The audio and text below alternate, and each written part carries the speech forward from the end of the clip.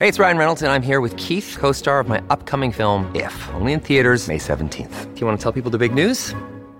All right, I'll do it. Sign up now and you'll get unlimited for $15 a month and 6 months of Paramount Plus Essential Plan on us. MintMobile.com/switch. Upfront payment of $45 equivalent to $15 per month. Unlimited over 40 gigabytes per month. Face lower speeds. Videos at 480p. Active Mint customers by 531.24 get 6 months of Paramount Plus Essential Plan. Auto renews after 6 months. Offer ends May 31st, 2024. Separate Paramount Plus registration required. Terms and conditions apply if rated PG. Another day is here, and you're ready for it. What to wear? Check. Breakfast, lunch, and dinner? Check. Planning for what's next and how to save for it? That's where Bank of America can help. For your financial to-dos, Bank of America has experts ready to help get you closer to your goals.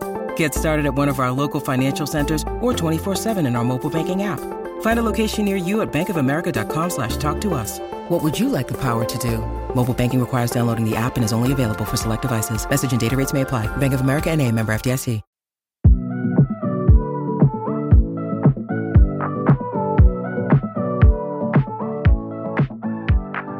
Welcome to the Travel Squad podcast. We're four friends that grew up together in the same small town. We followed each other to San Diego, and now we adventure the world together. One passport stamp at a time. We're here to share our travel stories and inspire you to go on your own adventures. Even if it starts with your own backyard. I'm Jamal. Brittany, Kim, And I'm Zaina. and we're the Travel Squad podcast. So grab your tickets. Your passport. And don't forget your travel insurance. And prepare for takeoff.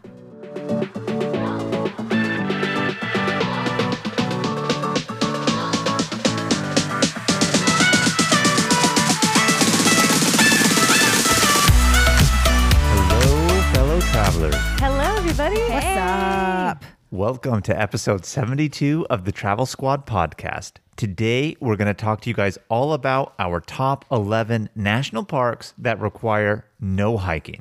I'm a big hiker, so I don't know if I'm going to like this episode. I don't know about that, Kim. Once you hit 30, you're no longer a solid hiker. Yes, I like to enjoy national parks with hiking and without hiking, and I think there's a lot to be said, so I'm actually really excited about this episode. A lot of scenic overlooks, beautiful drives, unique nature things to see, all right here in the U.S. in our national parks. I don't rest often, so when I do, it's actually really, really, really, really nice. So I'm super looking forward to going through all of these national parks and just sitting in the backseat of the car, looking out at overlooks and just enjoying myself. We're talking easy days, but this time really, really easy days. Not squad easy days, like real easy days. I was just going to say, no one loves an easy day more than I do. And I truly do mean an easy day when we do talk about the no hike national parks. And it's really nice to have national parks that you can go to and enjoy something other than hiking. And we're super excited to share this list to you. Some of them, we were actually on hiking trips to these national parks and realized that, oh, this would be great to put on a list for no hikes needed to see this beautiful national park. And we've touched upon this before. Kim said it one time and it really, really resonated, and it's so true. You know, there is the misconception that when people go to national parks, you have to be really physically active, do a lot of hiking. And for some people, that is the national park experience. But for a lot of other people, that's not necessarily the case. And these parks really highlight ways that you can see the true natural beauty of America with no hiking, with those beautiful overlooks. So I'm really, really excited to talk about this. So number 1 on our list is Channel Islands National Park, located in California. And the location of this national park is actually off of the coast of California. To get to it, you would have to start in like Oxnard or Ventura. But the Channel Islands National Park is actually composed of 5 different islands, and you can visit each one. You do have to arrive via boat, but some things that you can do are snorkeling or whale watching around the islands, and that doesn't require any hiking. Yeah, and the boat ride out, you can either take chartered boat rides out from private companies, or if you have your own boat, sail yourself out there, visit all the islands. Each one is unique in its own right with certain things to actually do on it. None of those, by the way, are hiking. And when Brittany and I went to the Channel Islands, we went to Anacapa Island, which is the closest island to the California coast. And it does have the last lighthouse built on the west coast of the United States. And that island is famous for the seabirds nesting in that area. And all of the other islands that are there along the coast, a part of the Channel Islands, none of the seabirds nest there. They specifically go to Anacapa, which I find so odd. It's like, why compete for that limited space when there's other islands? But no, they just decide to go there. You know, it's really nice being on California's coast in general and looking out to the Pacific Ocean, but it's a whole nother perspective to be in the Pacific Ocean on the Channel Islands looking back at the California coast. And I think that's really unique about the Channel Islands. Yeah, and one thing that I regret is when we went out to Anacapa, Brittany, we didn't bring our bathing suit because where we docked, you know, these are islands out on shore and they're not beachy islands, they're high jagged rock islands. So you have to dock, take some wooden steps up. But where you dock in this little alcove area of the island, there's a whole bunch of kelp and seals and sea lions are down there swimming. The water is clear. And they said, oh, if you have your bathing suit and some goggles, this is a great snorkeling area. And I really want to go back and do that, whether it be at Anacapa or any of the other islands. And some of the islands you can even camp on as well. So if you're into camping out kind of remotely, this is a place to do it. I just want to take a moment to acknowledge the fact that Jamal did not bring his bathing suit. Therefore, he was not prepared. Well, neither did Brittany. And they did not advise us that there was swimming. That's true. On an island. Who would have thought? I guess, when you put it in that perspective, but... Well, it's an island, but you actually dock and you have to climb up like 75 steps to get to the top of Anacapa. So you wouldn't think that there's no beach or shore, really. It's like a rock protrusion out of the Pacific Ocean. And you have to go up these steps to get to like the top of where you can do all of the wildlife viewing. So keeping on with the California theme here, we're going to go to another California national park.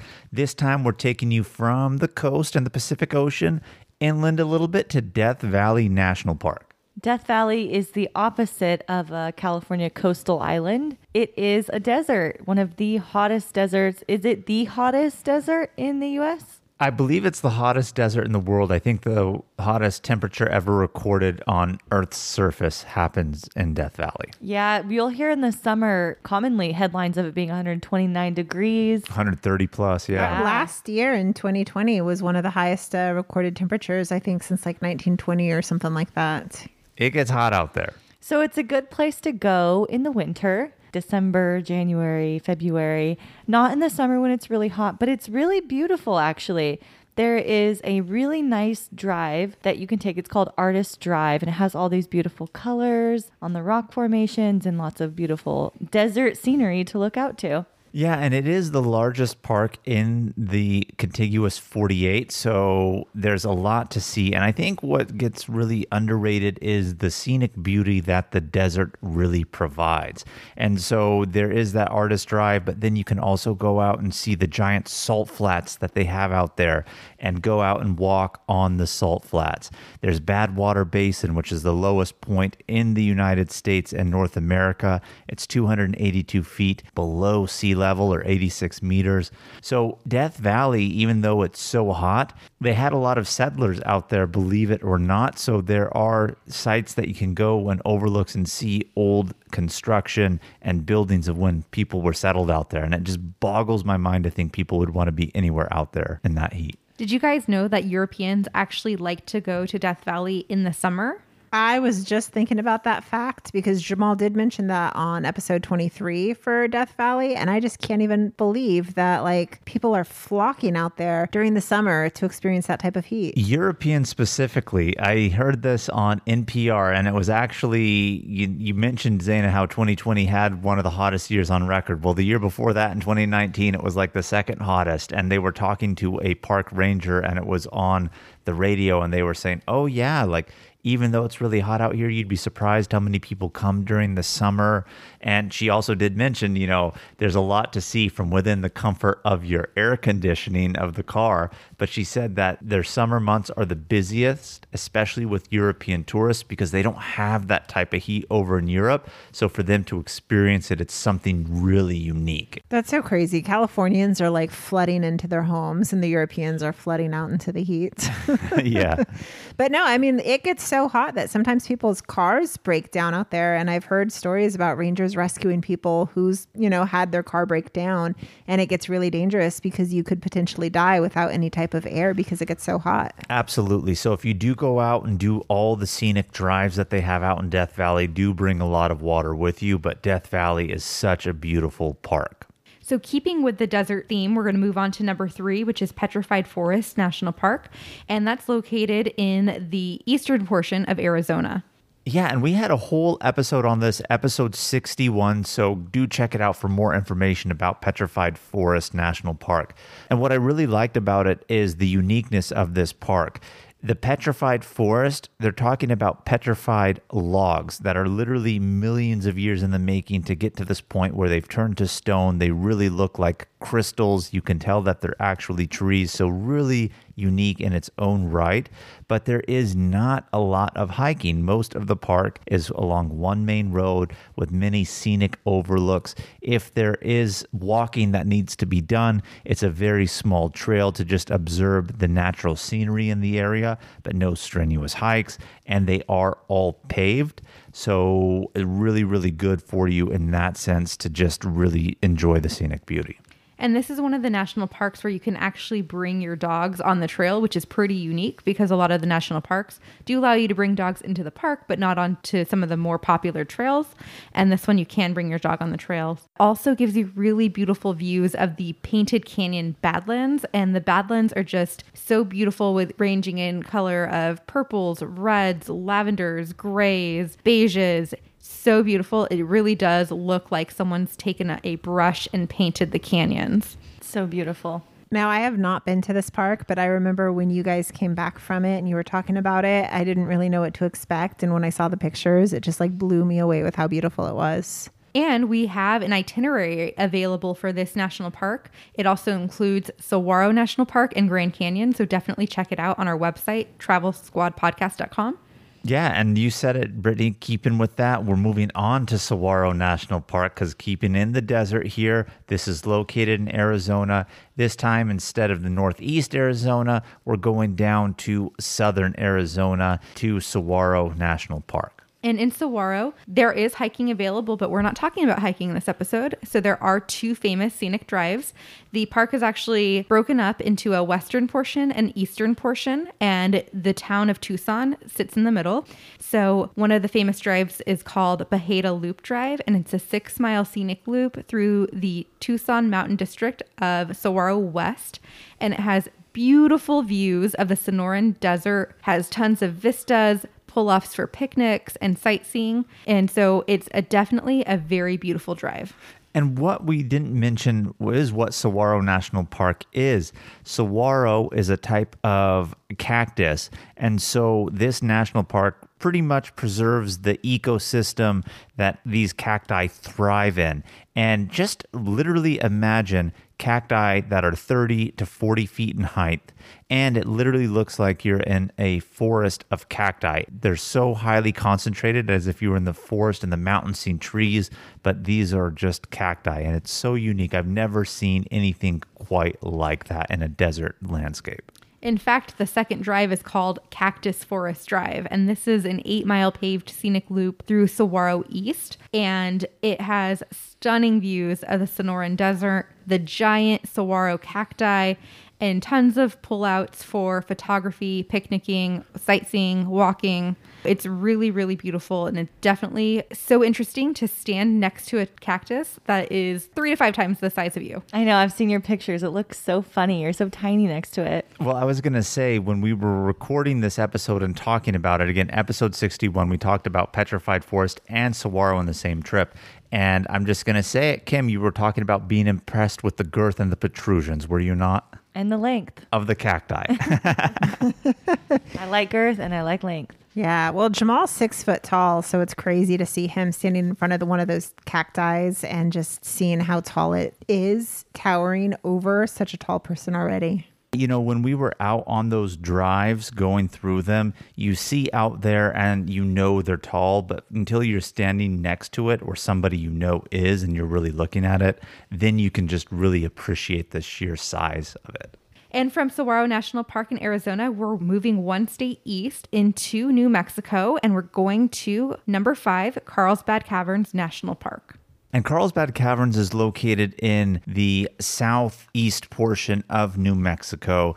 And what this is really famous for is the large cave that they have out there. And by large, I mean really large. It's the largest show cave in North America. What that really means is it's the largest cave that actually has just general public access to. And the good news is you don't have to do any hiking whatsoever. You take an elevator from the surface down into the depths of the earth. And once you enter out, you're in a whole new world, quite literally and figuratively. You're seeing stalagmites, stalactites, and you go from the desert above, where when we were there in the summer, it was 100 degrees outside. You get into the depths of the earth, and it's 45, 50 degrees on the inside. And it's just so crazy. You follow a trail, but the trail throughout the cave is relatively flat, and you just get to see Earth's wonders from the inside. That sounds beautiful to be locked up in a cave. And I know we've talked a lot about deserts, and now we're in here in caves. I just wanted to pause real quick though. And we're talking about national parks that don't require any hiking. But I wanted to do a little PSA, a little squad tip that every national park, you don't have to hike in. You can go to even the Rocky Mountain National Park, where it's literally a mountain, and you can still go and not hike at all and enjoy it. There's always lookouts. There's always small trails. There's always beautiful drives. And then some of them also have really great hiking, but a lot of these ones here we're talking about don't have any hiking at all. So anyway, I just wanted to get that PSA out there and let people know these are not just the only 11 national parks in the country that don't have hiking. You can go to all of them. Absolutely. And these ones, you can really see the showcase of what they have to offer without it too. And that's what really makes them unique. The fact that there is none, or what there is very, very minimal, and yet you still see so much. You know what I really loved about the episode for Carlsbad Caverns was when Jamal and Brittany, when you're talking about going into that cave and how dark it is, and how at one point in time people were exploring those caves. So imagine if your light went out, if you lost your light, you're down there lost forever and you're never getting out because it's so pitch black. And to just imagine that, that's so crazy. So if you guys haven't listened to that episode, go check it out and make sure you're subscribing to our podcast too. Absolutely. That's episode 39. And one thing I just want to say, forgot to mention 2 things else that are really unique about this park. In the evening, they have the bat watching, where you can see the bats fly out of the natural entrance at night to go out and start doing some insect hunting for dinner. For dinner. Do not edit that one out. For dinner, excuse me, which is really, really cool. And also the main showroom that they have that is all lit up, that they have the paved trail on. Everybody has access to that. They do have a lower cave, which is an entrance below that, where you actually have to do additional paid ranger guided tours. And that area is not lit up, Zaina. So you get to experience in there with your headlamp, having it on, really exploring the cave as the original people were. And they took us to a point where they really make you turn off your headlamps and you get to feel that pitch black and darkness. And is that a heavy feeling? Like when I was down there and we did that, I thought to myself, how would I feel if I was exploring this and this just went out on me and now I'm stuck? There's no way to find your way out. It's wild. How long did they keep you like that? He started telling ghost stories at that point. We were in the dark literally for maybe about 3 minutes. And not only that, he made us crawl into a smaller portion where we all sat in and huddled up. So it wasn't like a big, vast open cave. We were literally confined into a crawl space area when we did it too. Yeah, we actually had to crawl into a space. We all sat cross-legged, and then we all turned off our lights and then just sat there in silence for a few minutes. And you could just feel the weight of the darkness, and you're thinking to yourself, like, I hope I can turn my light back on. How the hell am I going to get out of here if I cannot turn my light back on? Do I have a flashlight in my backpack? Like, those are the thoughts that you're thinking. But I was going to mention that too, that there are several different tours that you can take, that you can pay for to upgrade and see more of the cave than what is offered just in the big room. And I would highly recommend doing that. That is a unique experience that most people that visit Carlsbad Caverns don't do. Highly, highly recommend. Fun fact, I actually took Jamal here for his birthday weekend trip. Loved it. And he loved it. Can you imagine that? One of my birthday trips that Brittany planned for me that I actually loved. And Jamal mentioned that you can see the bats fly out of the natural entrance. So when you're in the visitor center, that's where you go to take the elevator down into the big room. But outside of the visitor center, there's a small, short trail that says this way to the natural entrance. And so you can view the natural entrance without hiking down that way. We talked about this, as we know, as a no hike. If you're feeling adventurous, you can actually hike into the cave naturally and hike out. But if you want to keep to the elevator and just enjoy the trail on the inside of the cave, this is for you. So now we're moving into Utah. We're heading to Canyonlands National Park for our number 6. The island in the sky. Yes. So Canyonlands National Park is huge. There's actually like 4 different districts of this national park. We specifically visited Island in the Sky, and it truly does feel like an island in the sky because you're going up this like mountaintop, and then you hit like a mesa and you're at a plateau, and then you get to look down into all of the surrounding canyons around it. And there's just so many scenic overlooks to just stop at and admire the vastness of this place. And it's really impressive. Like, you think that the Grand Canyon's impressive, but just imagine everywhere you look, there are just hundreds of canyons around you. You know, I told that to Brittany when we were actually there. Couple things. Utah is a very underrated state. So much natural scenic beauty. It's absolutely amazing. And I told this to Brittany when we were there, and I said the same thing. Having been to the Grand Canyon and having been here now to Canyonlands, Canyonlands is so much more impressive. When I'm at the Grand Canyon, I can see to the other side. When I'm an island in the sky at Canyonlands, I don't know where the other side is. It's just so vast. And it's still carved by the Colorado River. So this is the origins of the river making its way down into Arizona area to form the Grand Canyon. But I feel Canyonlands is much more impressive than the Grand Canyon. Now, this is what I want to say about Utah. They have so many national parks. Last year, when COVID was running wild, obviously we couldn't do any international trips. And I feel like every other month you were going to a new national park. And every time I would ask where you're going, it was always Utah. And I'm like, how have you not explored every inch of Utah already? And there was still a new park that you guys were going to. There's 5 national parks in Utah. I was just going to ask her, pop quiz, how many national parks are there in Utah? Okay, what I can name is Bryce, Zion, Canyonlands, and that's it. There's Arches and Capitol Reef after that. Gotcha. But one thing about Canyonlands is there's lots of places where you have the multiple scenic overlooks. And you are so high up and along these canyons, and they're so sheer that there really is no trails for you to hike. The actual hiking trails that we did see here in this area, none of them were like over a mile if you were to go ahead and really do it. But imagine going to Niagara Falls. You see it and you're looking at it. And then after a while, that's all there really is to see, and how much longer can you really look at it? Each viewpoint at Canyonlands, you think, oh, I'm looking out into a canyon. It's going to be the same thing. No, it's completely unique with the landscape and how it looks. It's so much more deeper. These ones are dark colors. At one point, it even looked like when we were at Hawaii Volcanoes National Park and looking at the surface and caldera of Mount Kilauea, it just had that dark death look, but very beautiful at the same time. And so the scenic overlooks are so impressive at Canyonlands. Yeah, so I'm just going to mention a few. One of the best overlooks was called Grand View Point, and it's supposed to have one of the best canyon views in the entire Island of the Sky district. And it is a paved accessible overlook, only like 300 feet from the parking lot. So you barely have to get out of your car to see this beautiful overlook. Yeah, and another viewpoint is the Schaefer Canyon viewpoint. Here you can walk out to the edge of the Islands in the Sky Mesa and stand about 1,400 feet above the canyon. Just so impressive. But one thing that we weren't able to do that I would highly recommend to do, and it's actually one of the highlights of Canyonlands National Park, is doing the 100-mile loop around the White Rim Road. So it will take you from the top portions of the canyon into the canyon. It's unpaved, so you do need a good, sturdy 4-wheel drive vehicle to do this. But what better way to see all of Canyonlands, get out of the Island of the Sky district, see the other districts, then do the White Rim Road. So when we go back, I want to invest the time to do this. On the National Park website, it's weird. They said invest how many days to do that? 2 days? They said like 2-3 days. I'm like, it's 100 miles. I feel like I could do it clearly in a day. But again, I didn't see the scenic beauty down below. So maybe you want to spend a little bit more time, but I do want to do that.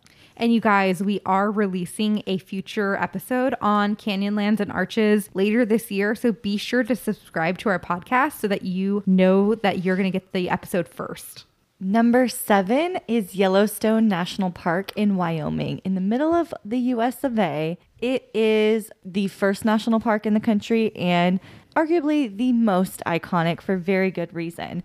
It has Old Faithful, the very tall geyser, very reliable geyser. It has thermal pools, gorgeous colors, and you could see all of these geological formations and things that blow your mind without having to hike at all. A lot of the pathways to see a lot of these gorgeous thermal pools are wooden plank pathways that are handicap accessible. I've saw lots of elderly people managing it just fine. They're not long roads, and you can choose how long you want to go or if you want to keep going. It's perfect. It's great views and little bit of work to get there. When we were on this trip, we actually did Grand Teton National Park, which is just south of Yellowstone, working our way up to Yellowstone. And we did a lot of hiking in Grand Teton, and everything that we had scheduled to do in Yellowstone, none of it was really hiking. And I think when we were originally planning the trip, we thought to ourselves, oh, obviously there's the scenic overlooks. We have to see these iconic points like the Grand Prismatic, Old Faithful. And then we included those, obviously, and then yet there really wasn't much hiking trails that are listed in there because it really is meant to see these crazy geological formations that they have out there. And not only seeing the crazy geological formations, but just animal watching. Like, you're keeping your eyes peeled whenever you're driving throughout Yellowstone because you might see bears or buffalo or deer or wolves. So there's just so many different animals that you can see, and you're keeping your eyes peeled to like, hey, are we going to see something cool today? I mentioned this when we talked about this in episode 57 here when we were going over Yellowstone. This is America's safari. I mean, unless you're out in Alaska, the last frontier area, when you're down here in the lower 48, this is where you go to see wildlife here at Yellowstone National Park. We would see tons of cars pulled over on the side of the road, parked with their binoculars, just sitting out there, enjoying it, talking to other people. And that was one of the draws and attractions of the park. I remember when we pulled over one time because we saw so many people like, oh, what are they looking at? And these people had binoculars and like, oh, we're watching a mama grizzly and her cubs. They're up there in that little snowpack on the mountain. And unfortunately, we didn't have ours, but that's such a huge excitement. You see people pulled over to the side of the road and there's wildlife happening. And what it is, it's always a surprise when you find out. And people go there for like weeks on end. Like, we talked to a couple and they're like, yeah, we go every year for like 2 to 3 weeks. And they know the bears by like their numbers and how many cubs they have and how many they had last season. So like, people are keeping up on these bears. Keeping up with the bears. Not only that, but something else I did not know about Yellowstone is that there is a Grand Canyon of the Yellowstone here, just like the Grand Canyon, but it is just as gorgeous though. It's this just beautiful canyon where it's just peppered with scenic overlook spots. So we would get in the car, drive to one, get out, take a picture, drive like half a mile down the road, get out, take another picture. And it kind of curves around with this creek river thing at the bottom of it. It was the Yellowstone River that forms that canyon, by the way. Yellowstone River. And the colors popping out, and then from each scenic overlook, you think it's the same thing from a different view, but the new view is even more gorgeous than the next new view. And it's just a day of pictures, and it's beautiful. And some of the overlooks have views of the waterfalls flowing into the canyon. Some of them just have views of the canyon itself. And like Kim said, every half mile or so, we're like, oh wait, there's another overlook. Should we get out? And we're like, yeah, we have to, because it was like FOMO. You don't want to miss out on possibly not getting the best view. I remember when Brittany told us what we were going to be doing when we were looking at the Grand Canyon of Yellowstone and how many overlook points that there were. And then we did the first one, we did the second one, and then we did the third one. And then when we were on our way to the third one before we got there, I was thinking to myself, like, it's going to be the same thing again. But you guys are so right. It really was a different view, and it was more breathtaking than the next. And by the time we did the fourth and there was working our way to 5 and 6, I was excited for 5 and 6 instead of like, oh, we're going to be doing more. I would have to say my favorite scenic overlook at the Grand Canyon of Yellowstone was Artist Point, though. It was beautiful. Very beautiful indeed. So moving on north from Wyoming, we're going to be heading up one state here to Montana and going to Glacier National Park. And Glacier National Park is another perfect park to do no hiking and still seeing everything that you need to see. Yeah, Glacier National Park has a very famous road. It's called Going to the Sun Road. And it basically goes To the sun. Yeah, to the sun. Pretty much. But it has so many different viewpoints and lookouts and stopovers. It pretty much begins at Lake McDonald. And Lake McDonald is the iconic lake of Glacier National Park, where it has the very beautiful colored rocks reflecting in the water. Have you guys seen a picture of that? Oh, yeah. I have. It's incredible. And so everyone goes to Lake McDonald to get that scenic picture of the rocks, and you can see their beautiful colors. The water's crystal clear, the backdrop of the mountains in the background. It's amazing. I definitely recommend you guys going and specifically stopping at Lake McDonald for that.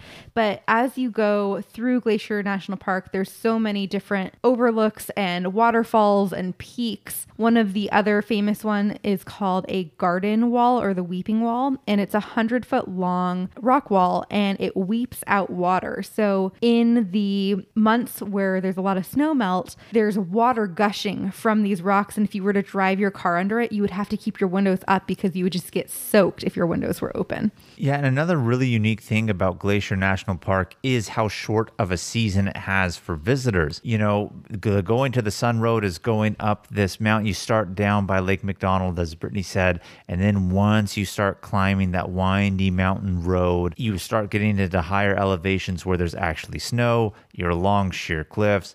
So because of how much snow they have out there, you can't even take this road until sometimes late May or June, sometimes even later. So their season is really, really short in that sense. So if you go early on in the season when they first open that road, you can go ahead and see the Weeping Wall at that time. But my favorite thing that we came across on the Going to the Sun Road was Logan's Pass. This is a very well-trafficked spot. The visitor center is located here. It's located on the Continental Divide. I know we talked about this before. I'm going to give another pop quiz to see if you guys remember. What is the Continental Divide, Zaina?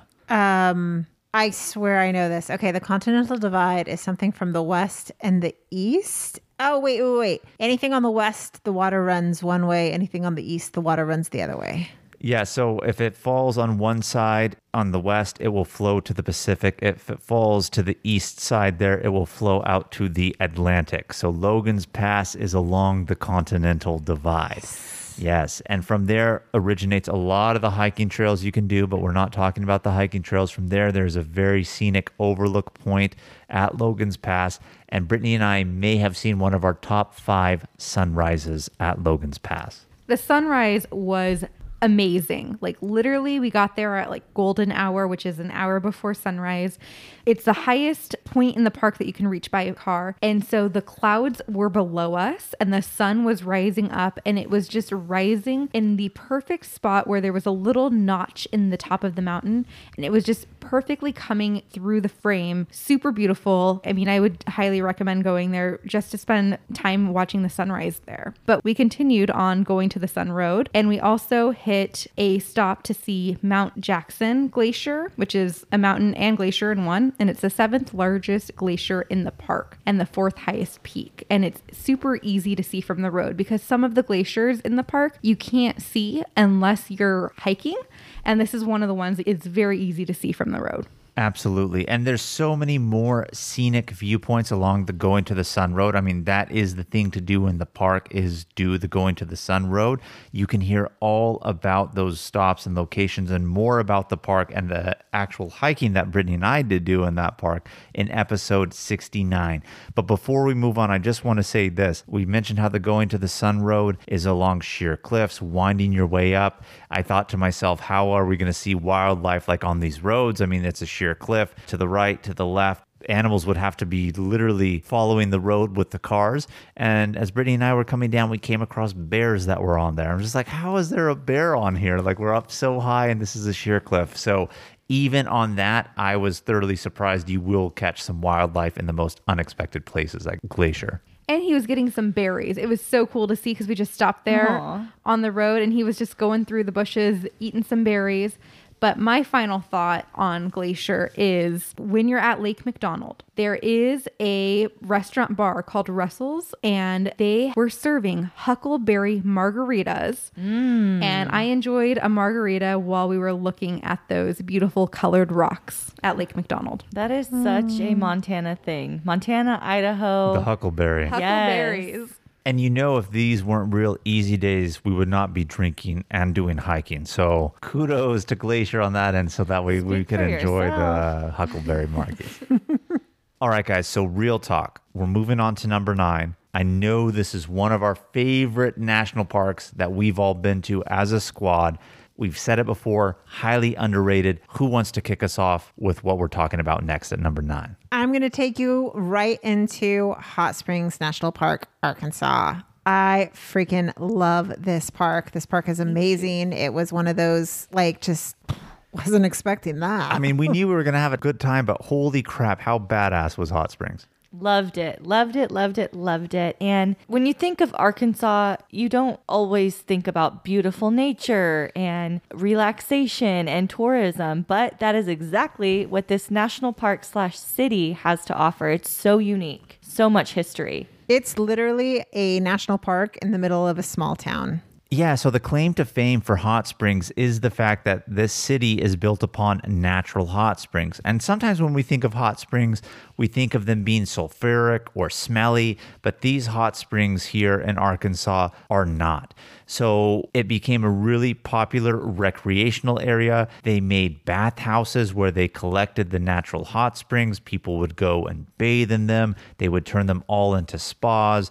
There are these beautiful turn-of-the-century bathhouse-style buildings with beautiful mosaic glass, beautiful tiling. So you really do feel like you're stepping back in time when you go to these bathhouses.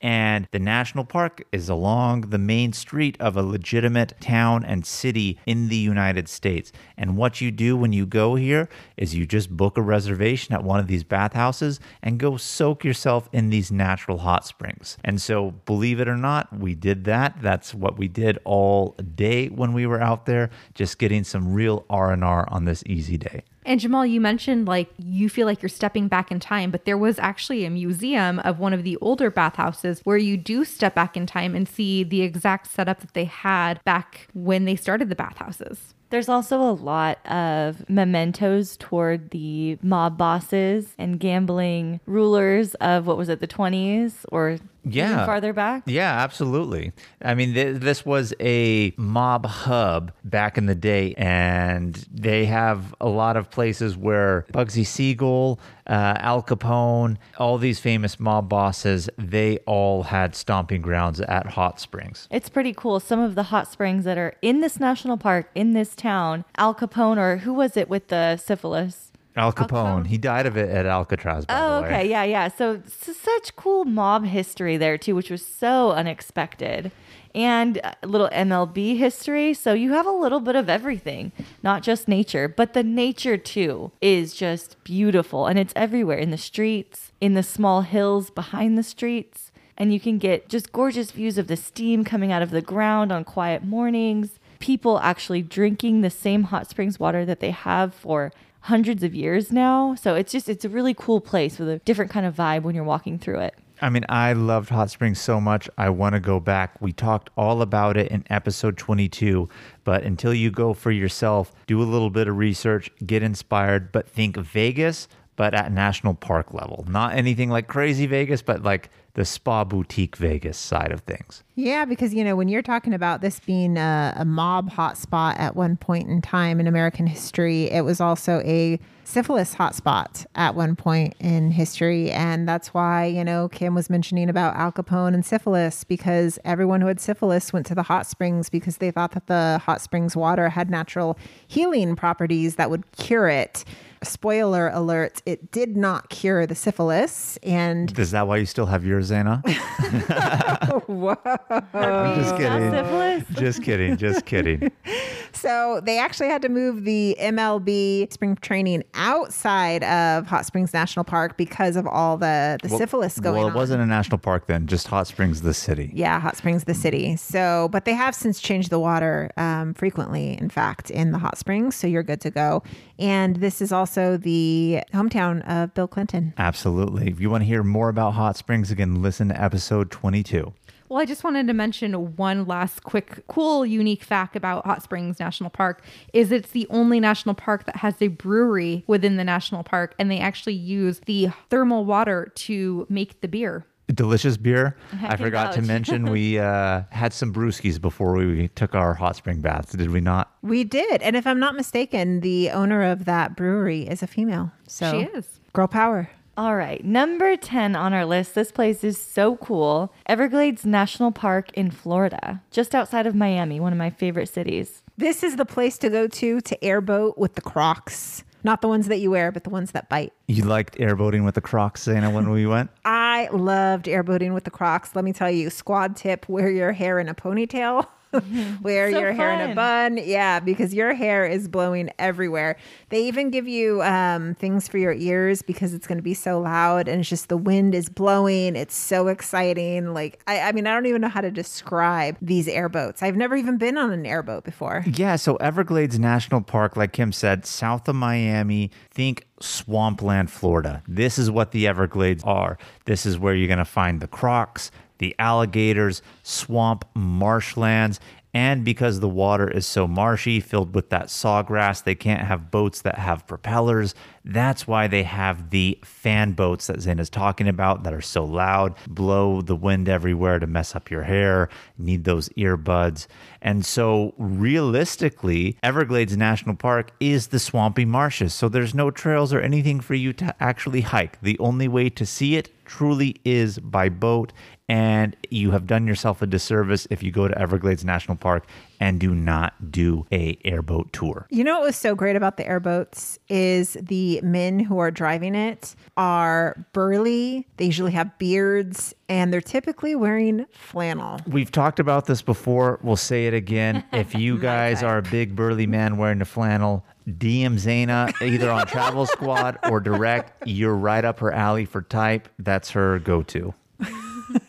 Thank you, Jamal. You're Thank you. welcome. So if you don't go on an airboat, there are other options. You can go on a boat or you can kayak or canoe. You know, but I was thinking about that. Like, I would be a little scared to kayak and canoe in a place that is filled with crocodiles and alligators, though. I didn't realize you can kayak or canoe, but let me tell you, I am gonna pass. Hell no, dude. They'll eat your canoe in one snap. Yeah, it would be intense to go in a kayak or canoe. Can you imagine like tipping over in those waters? Hell no. You know, when we go on our rugged adventures, not a lot of things scare me in terms of what I wouldn't do. You know, I probably would go out there on a kayak, but I would be nervous the whole time. I could tell you that. Just thinking about it now gets me a little like, I'd be nervous, but maybe I would do it. I don't know how far out I'd go, but I might do it. You can also bike around the Everglades or birdwatch. It's really popular for birdwatching, I actually found out doing some research.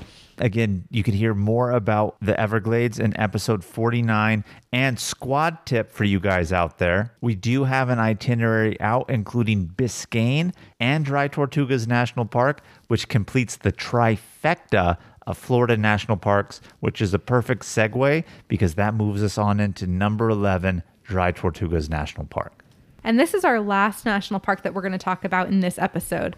But Dry Tortugas National Park is so unique because you can only get to this national park by seaplane, sailing your own boat, or taking a tour company boat from the Key West and getting to this island from the Florida coast. So Biscayne is 70 miles off the Florida coast. And like Brittany said, it's very remote, only those few ways in which you can get there. And there are several islands in the area, but the main island that you would go to encompasses Fort Jefferson, which is a historic military fort and prison that was built in the 1800s. It's actually the largest brick masonry building, I think, in the Western Hemisphere, and it would be even larger if it was finished. They never even finished it. But beyond just the historical aspect of the fort, around that area, there's beautiful coral reefs. They have another island out there that has a lighthouse that's very famous for nesting sea turtles. I mean, it's called Dry Tortugas, so there's a lot of sea turtles out there in that area. And so it's just so beautiful. You go out there, you're out in the middle of the ocean on an island off the coast of Florida, see nothing but crystal clear, beautiful water, and just enjoying the sea life that they have out there. And when Jamal says it's called Dry Tortugas, tortuga is turtle in Spanish. That's what he meant by that. Yes. Unfortunately, while we were snorkeling, we didn't see any tortugas in the water. They were on the other island. But I wish we had. But that snorkeling we did along the island shores was probably some of the best snorkeling I have ever done in my life. And we've been snorkeling quite a few times. So really beautiful fish, really beautiful coral. And this trip was also historic, being that we were at Fort Jefferson. So it was a really interesting mix of wildlife and sea life and history all in one national park. Sounds beautiful. Anywhere there are sea turtles, that's where you can find me. Except you weren't with us at Dry Tortugas, Kim. But there were no sea turtles, so you didn't miss out too much, I guess.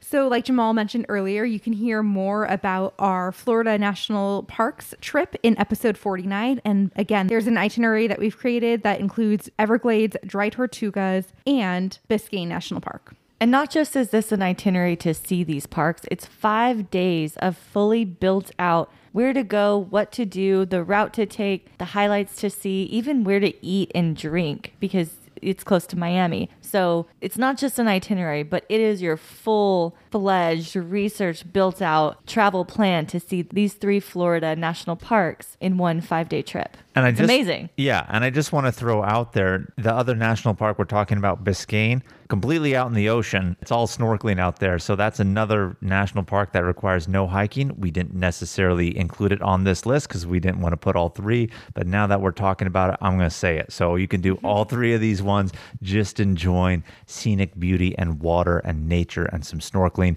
But don't snorkel in the Everglades with the Crocs. Thank you for that PSA. I got to put it out there. We need to keep our listeners alive, so don't do that. Let us know if you canoe, though.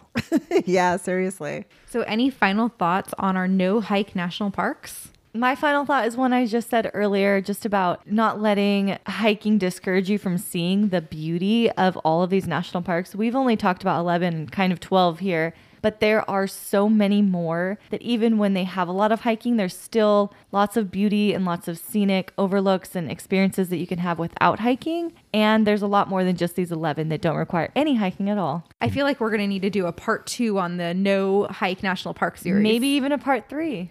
I would say get out there and don't hike. Just go see America. It's beautiful. Exactly. I like your motto, Zena. Well, that's Kim's motto over 30. You see how she resonated with that so well? You guys are funny. As soon as I said that, there was that long silence, and I was like, never mind. No, I'm here for that. 2021, get out there and don't hike. All right, guys, it's my favorite time of the week. Questions of the week. Woo. All right. Our first question is coming in from Leah from Port Angeles, Washington. And she is asking, are there any non-hiking national parks on your list to visit soon that you haven't visited yet? All of them are on my list, Leah. All of them. But I would have to say that Congaree National Park in South Carolina has been on my list for a while. And I definitely want to go and do some kayaking or canoeing in that swampland.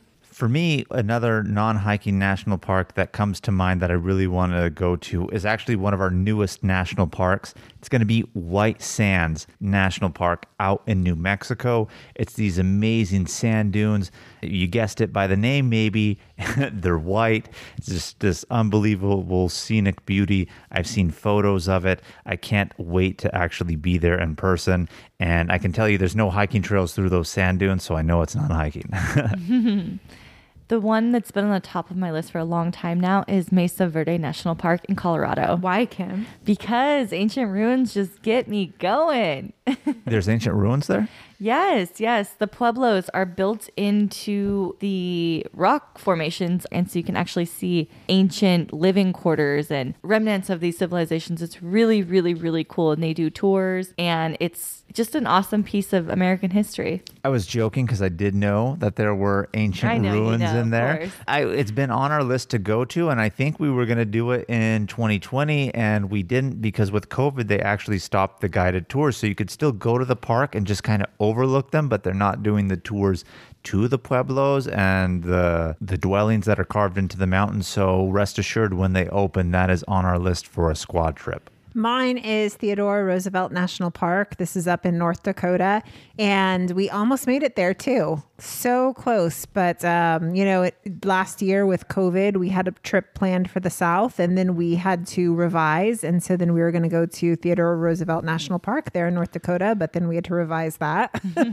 So close, but not there yet, and I'm super excited. Me too. I want to go there to see more bison. We had them in Yellowstone, but this is going further east on the American plains, and we still see the great bison. I was just about to say, I mean, this is the habitat for bison, elk, prairie dogs. I can't even say prairie you like dog. Prairie dogs? You know what? I can't say it without laughing because of the movie Rat Race. If you have not seen that movie, go see it. And yes, Theodore Roosevelt National Park.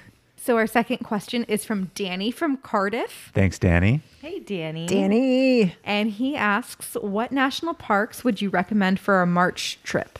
So if you're in Cardiff, you're really close to Death Valley and Joshua Tree, represented in California here. So I would say those two right off the bat. Yeah, because Death Valley and Joshua Tree are out in the desert. So you're at that transition of going from winter into spring. So it won't be too hot out there, and it's not full winter. So it's not too cold out in the deserts too, because the deserts get cold in the winter. So those would be great March ones. I would also wager to say all three of the Florida national parks, Everglades, Biscayne, Dry Tortugas. Why I would say that? Florida is good all year round temperature-wise, but when I say good all year round, realistically, if you go any later in the summer, it's just going to be way, way, way too humid. So I think March gives you that good buffer time to experience the Florida national parks when it's not fully winter and also before it gets disgustingly humid out there. And if you decide to kayak or canoe in the Everglades, let us know. Yes. Danny, it sounds like you need to purchase our itinerary on Florida's 3 national parks because this trip would be perfect for you in March. Absolutely. Yeah, I have to agree. I think March is that shoulder season where it's still snowy in a lot of places. So a lot of the mountainous national parks are going to be too snowy to hike in, or a lot of trails are going to be closed, or even a lot of the scenic viewpoints will still be closed. I know we went to Yellowstone in the end of May and there were still some snow closed trails that were just walking trails. Yeah, and Glacier doesn't even start to open the Going to the Sun Road until June or July. Yeah, so I think Florida is your spot. All right, everybody. Thank you so much for tuning into this week's episode. Please keep the adventures going with us by following us on Instagram and on YouTube at Travel Squad Podcast. And tag us in your adventures by sending us in your questions of the week. And if you found the information in this episode to be useful, or if you thought we were just plain funny, please make sure to share it with a friend that would enjoy it too. And if you haven't already, if you're a continuous listener, first-time listener, please subscribe, rate and review our podcast, and tune in every Travel Tuesday for new episodes. Stay tuned for next week's episode. We have some more amazing adventures and tips in store for you. Bye, everybody. Bye.